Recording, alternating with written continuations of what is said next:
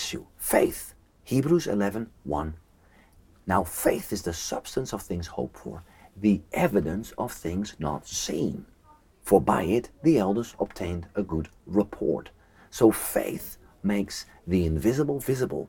And beyond that, faith, this supernatural element that God has gifted us with, we apply faith, and that what we hope for becomes reality.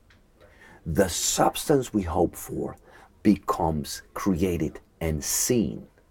Through faith, we understand that the worlds were framed by the Word of God, so that things which are seen were not made by things that appear.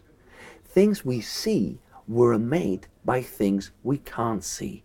The Word of God spoke it into being through faith. Faith is mighty, faith is powerful, and we have to live by faith and walk by faith and apply this faith. By faith we got saved. By faith we believed on the Lord Jesus Christ, repented of our sins, and surrendered our life to Jesus. Now, faith is that what we do, apply every day.